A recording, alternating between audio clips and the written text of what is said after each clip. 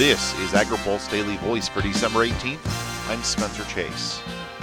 Negotiations have come to a close on a tax reform proposal, leaving House and Senate passage as the only steps before the bill goes to President Trump's desk. The text of the bill was released on Friday, and the House and Senate are expected to vote on it this week. House Ways and Means Chair Kevin Brady of Texas spoke to reporters on Friday night after the bill was finalized. I think maybe the most important element people aren't yet thinking about is this April 15th, when you file your taxes, that is the last time you will file under this monstrous broken tax code.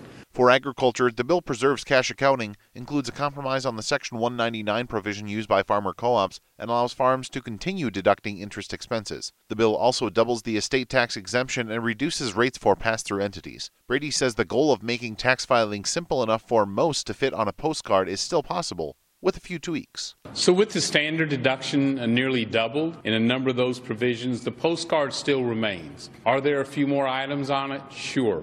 But that was the process we wanted. We said from the very beginning, this isn't our tax code. It belongs to the American people, and it does. So in the House, we really took it down the foundation and began to rebuild it the way the American people want it in the 21st century, not 30 or 50 years ago. Our lawmakers listened to their constituents, families and businesses, and this tax reform reflects the priorities of the American people. Overall, he says this tax bill will benefit the country. I know everyone's lives will be better off under tax reform because of the tax relief families get, because of the higher paychecks, because we have a stronger economy.